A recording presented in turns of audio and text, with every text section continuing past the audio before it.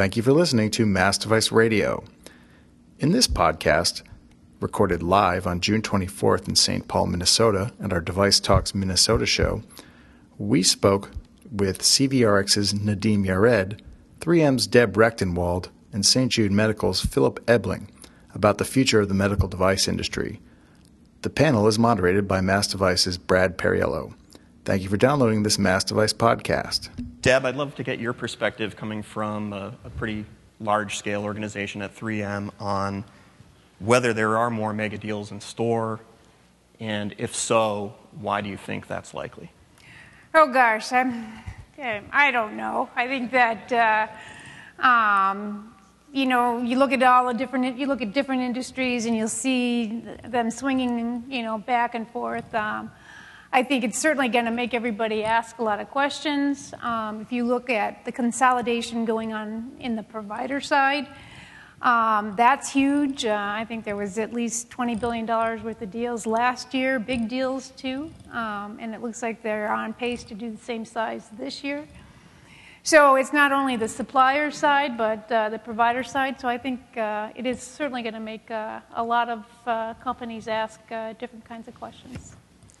And Phil, what's your take from, I don't know if St. Jude is strictly technically a mid-cap, but from the slightly smaller scale, do you see companies of your ilk looking to unite with other companies in the sort of the same stratus to be able to compete with the big boys, or picking up more small cap and private companies? What's the outlook on that side?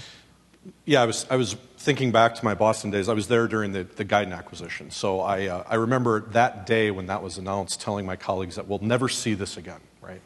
And here we are with something arguably even bigger, and we'll see if it's better. But so, far be it for me to predict that it won't happen again.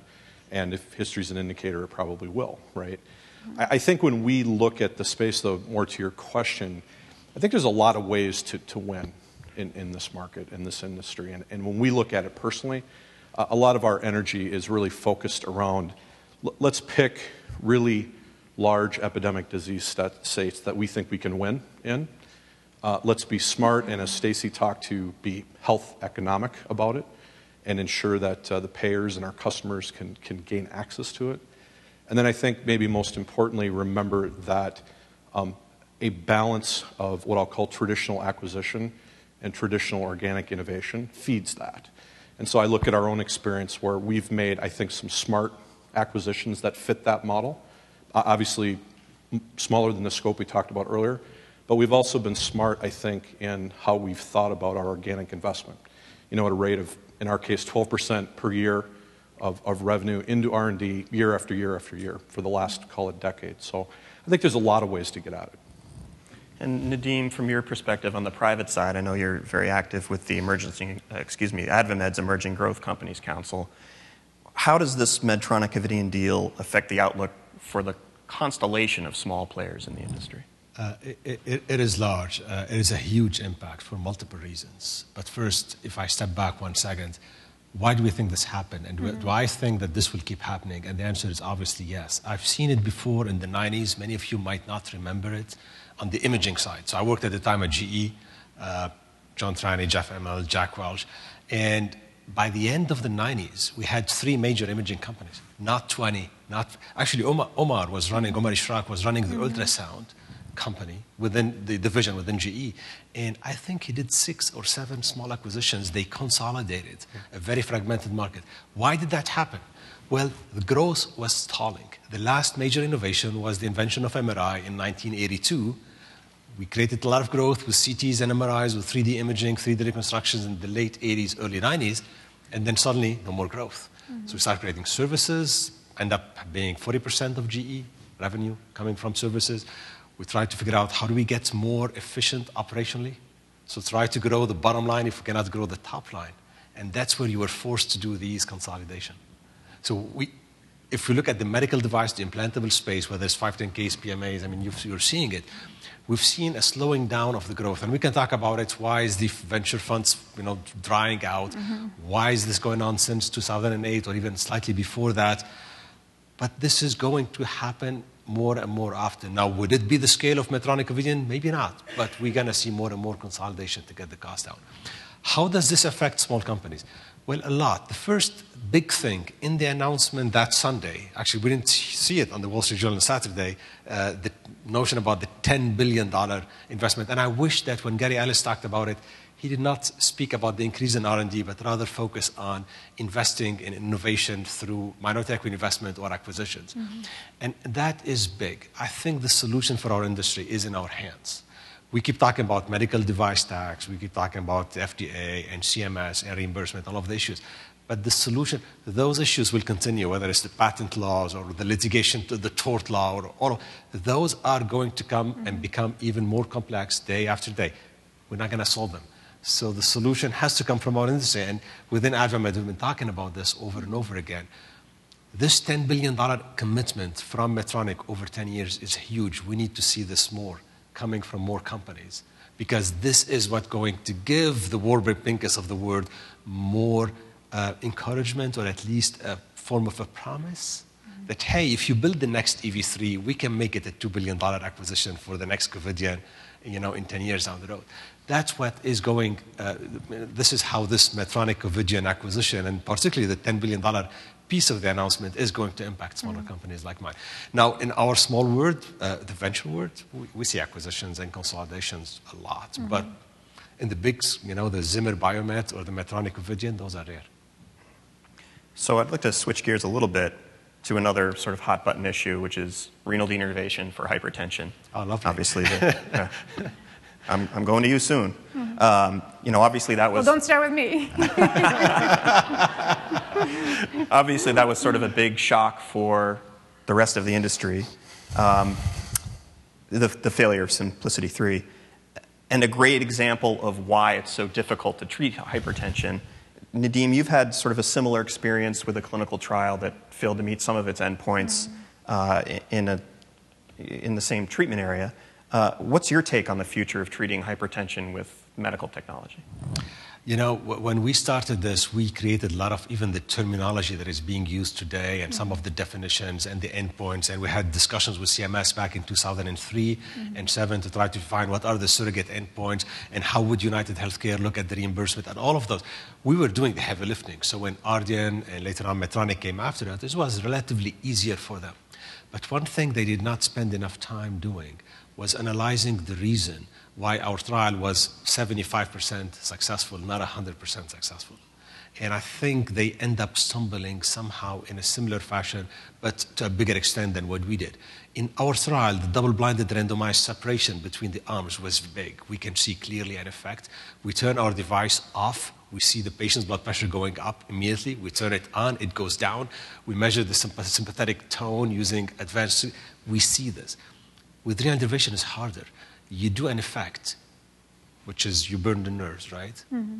And you might not see the impact immediately. You might need to wait a month, a week, a month, 6 months to see the results. And then you start wondering, where did that blood pressure reduction come from? Is it a change in medication? Is the cat was sick and now the cat is not sick anymore? Did I take more anxiety drugs or what else, right? So it's harder to figure out and extract the signal coming from renal denervation than it was for my product, and therefore it was harder to design a trial that would be successful. I think Medtronic made a couple of mistakes, some of them based on the notion that, hey, we know how to do clinical trial, so we don't need to listen to or to read what CVRx has done. And some of it is as well a misunderstanding of the market dynamic and where are the sources of patients and who are the physicians. One of the attractiveness of renal denervation I heard over and over again was the single call point. Let me tell you something. In the current day and age, there are no more single call point therapies in the medical device space. You have to work from the referral source to the implanting side. And even before the referral source, how do you educate the patient? Most of the patients do self-refer.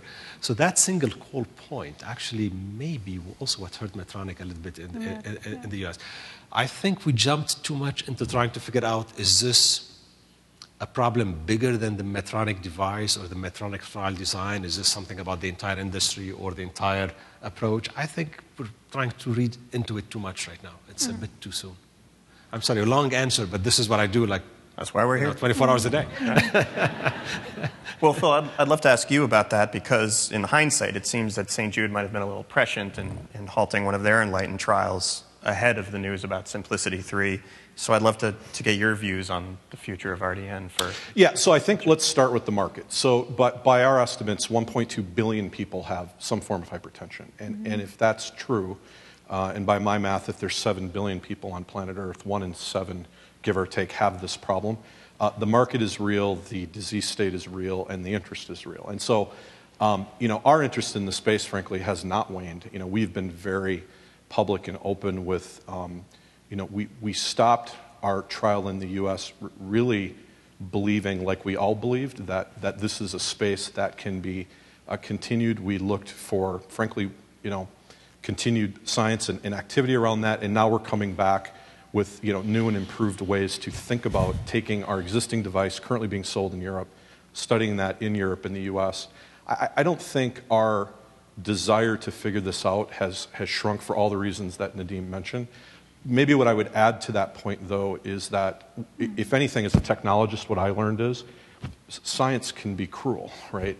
And so at the end of the day, what did we learn more than anything else? I learned that when I ask 100 interventional cardiologists what went wrong with HTN-3, I get 100 answers, literally, right? I don't know if I've asked 100, but whatever the number is, I get an answer per person. And if you ask 100 hypertension specialists, you'll get 200 answers. That's exactly right. So what does that tell me as a technologist? That tells me that the answer is still out there, and doing some more basic science to figure this out isn't a bad thing. And so we're committed to that. We've been committed to that from day one. We hit a bump in the road. Look, innovation's hard, right? I mean, think of all the examples over the years where if we swung and missed and then went home and didn't try again, how frankly what we know today would be very different. So we are bullish, we have been, we continue to be. I think that's not going to change. In the 1980s, actually, one of the drugs that today is part of the standard of care, beta blockers, and most of you have heard of this.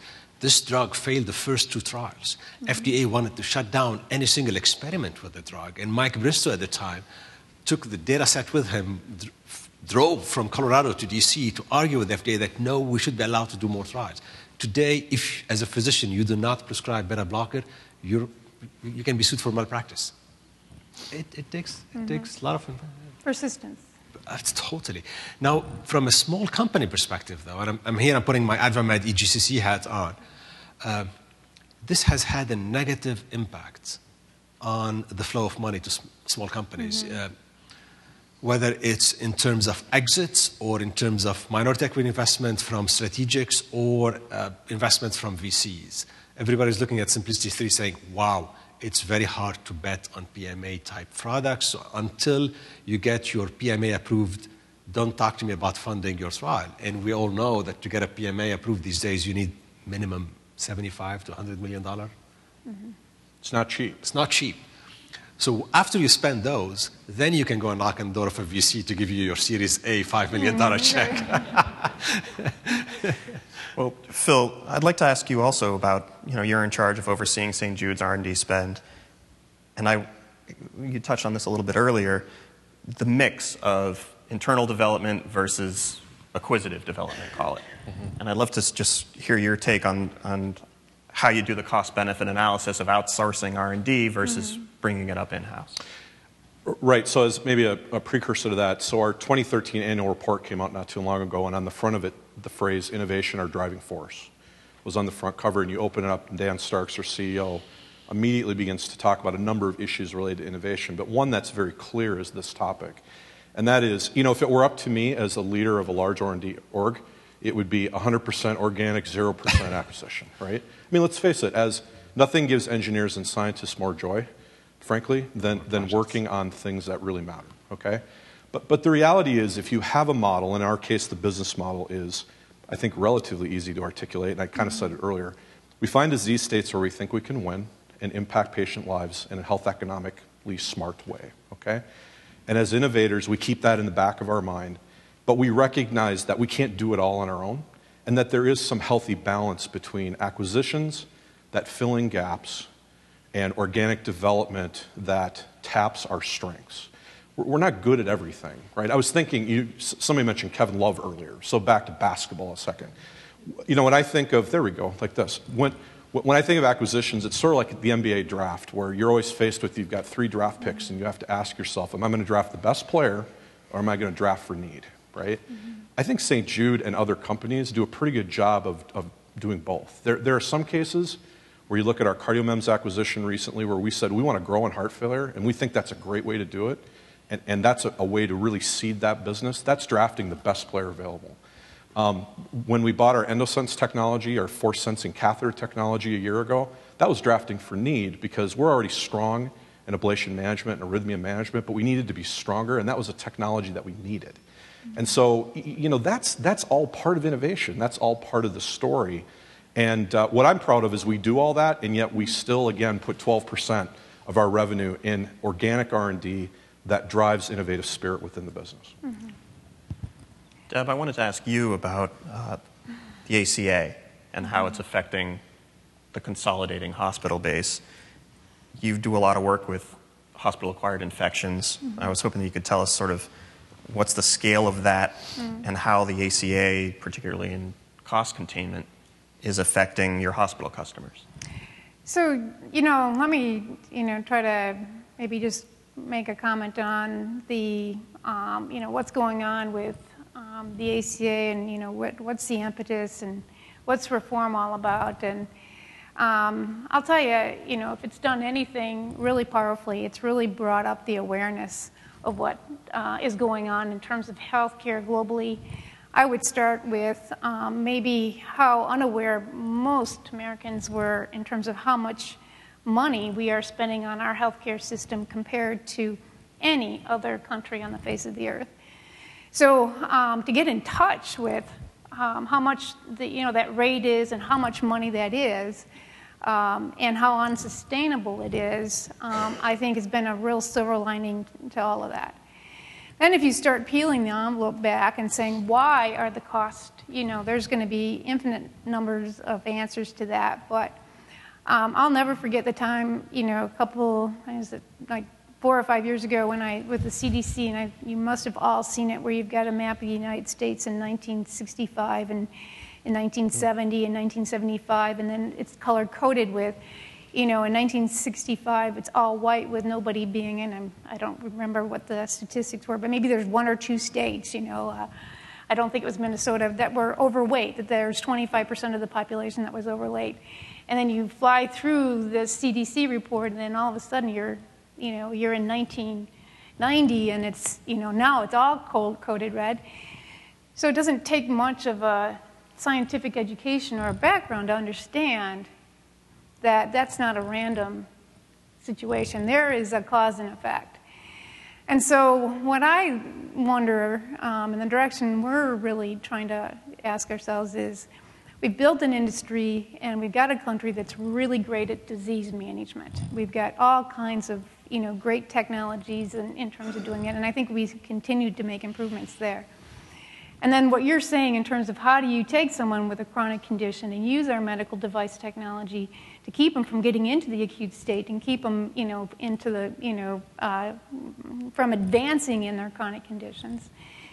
And then if you look at some of the exciting research that's coming out and looking at the cause, some of the suggestions of the causes for, chronic conditions, there may be technologies out there that could prevent a lot of the chronic conditions that take place. So I hope we wouldn't leave tonight, without thinking, that there might be, the way you frame the question may take you down one path, but should we be taking a step back?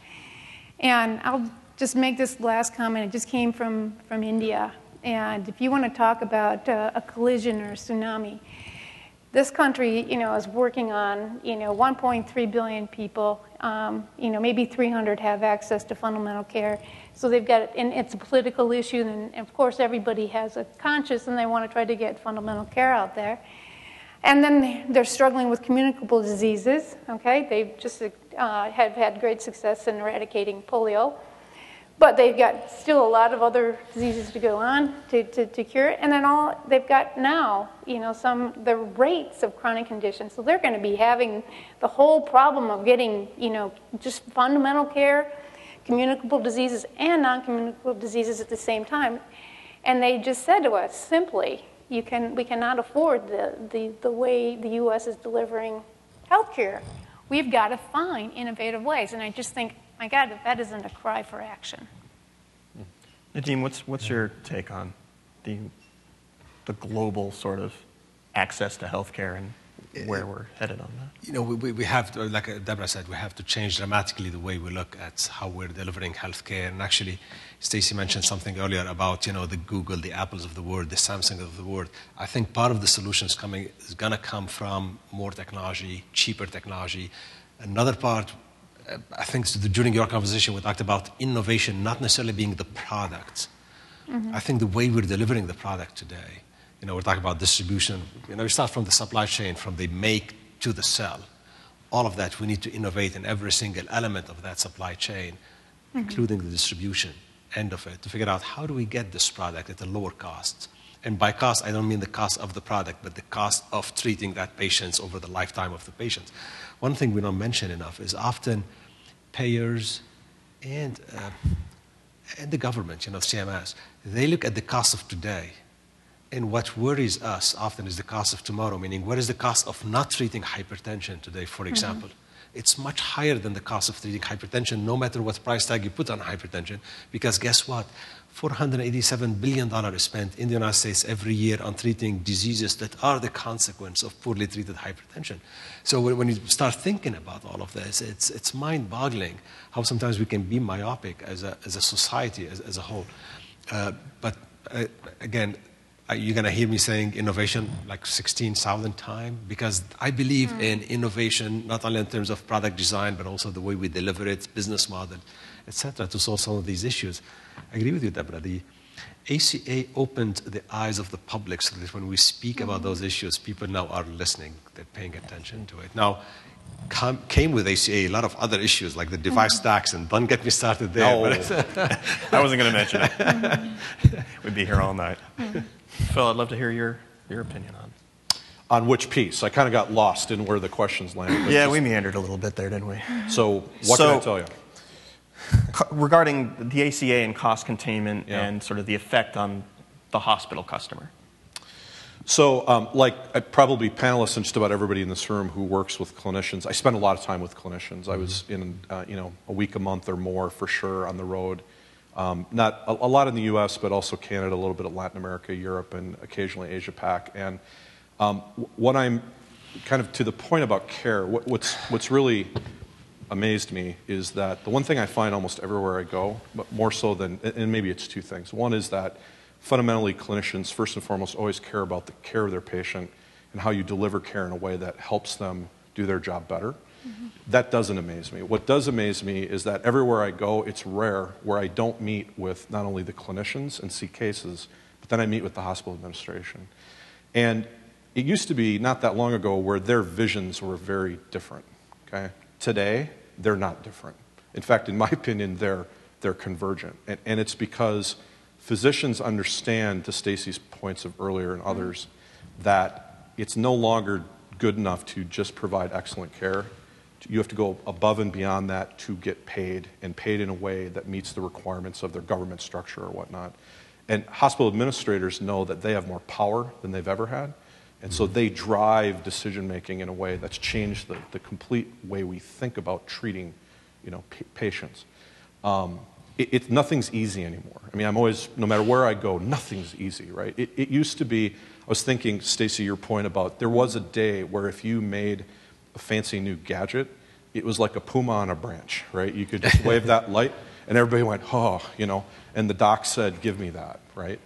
So one example might be, the cardiothoracic surgeon is a call point for us. Well, we are in the process of eradicating that call point because technology is taking over, innovation's taking over. Mm-hmm. I think I just read somewhere that we're already in dire need of surgeons because nobody wants to go into surgery anymore. So if you want to talk about the power of innovation, you want to talk about how we change the way they think and vice versa, the way we treat and provide access to care is just radically different. And yet, no matter where you go, you find these themes, no matter where you go around the world. Now, Phil, as an industry, we missed, and mea culpa here, all of us, we missed reading some of the early tea leaves. When in a couple of years, 2008, 2009, 70% of the cardiology practices got bought by hospitals. we kept thinking that the cardiologist, the interventional cardiologist, is going to make a decision of stent A versus stent B or drug-eluted versus bare metal. And we kept with the same business model as an industry. And then we started struggling, saying, why is the price going down? Why are we growing? Why is the coronary market sucks, right? That's what we heard. But we missed seeing the fact that this hospital acquiring practices is making that conversions of interest happening at a much faster rate. And now you got to start thinking about how to sell to Walmart. And and especially Walgreens in a capitated healthcare, we're talking about the closed loop systems. And we used to think that hospitals are our customers. Now we think they are our customers, but at the same time, they are our competitors because we are competing with for the same dollars. So you take, maybe it's too long of a conversation, but let me keep it short. You take, in a capitated healthcare model, a cost of a procedure has to be divided into many pieces, right? A piece of it will go to drugs, a piece of it will go to devices. Who control how that is divided is the hospital. But they have a piece as well themselves in it. So they're at the same time is the jury and the judge in determining how we split that pie in a capitated healthcare. And suddenly we're looking at it as an industry saying, oh man, I need to compete with my customers for the dollars. How could that happen, right? And I think we're a little bit behind on this as an industry. We started seeing this about a year ago. I think we're starting to move, but it's still, we need to move faster. Okay, that's the next trend that's coming to us. And it is part of it is consequence of ACA. Part of it is just a matter of fact. We're moving more and more towards closed loop systems. The Walmart, the Kaisers. I'm sorry, it's a long answer here. Keep them short. So for each of the panelists, I'd love to hear your take on where MedTech going to be in 2020. Tomorrow morning. I can predict tomorrow morning. And I was wrong on Saturday. Deborah and I were at the AdvaMed board meeting, and Joe Almeida was with us for the past 48 hours, right? We're talking about Wednesday evening. And he didn't answer his phone. He didn't get a phone call. So the dinner on Wednesday evening, Eric Paulson, our congressman here, was sitting in between Joe and I, and we were talking, and no interruption. Saturday all day, no interruption on the Hill. This was Thursday, and then Friday, no interruption. Saturday, I read this article in Wall Street Journal. There's no way this is happening. Joe would have been really busy. Yeah, he went to see the Brazil soccer game. Yeah. So, I think, trying to, I'm going to keep on the same theme I am at because I'm trying to maybe take a broader step back. And I honestly think that the providers are trying to do this too. They're trying to look at more of a population, and how do I keep people from being readmitted? Then even how do I keep people, from, how can I get paid to keep people from even coming into the hospital? And by the way, that's better for them, but it's not better for me. Then, so how do I work through that? So I think there will be a segment of suppliers that are going to start understanding that that there's devices that can help provide information through monitoring, through body sensing, through telemedicine.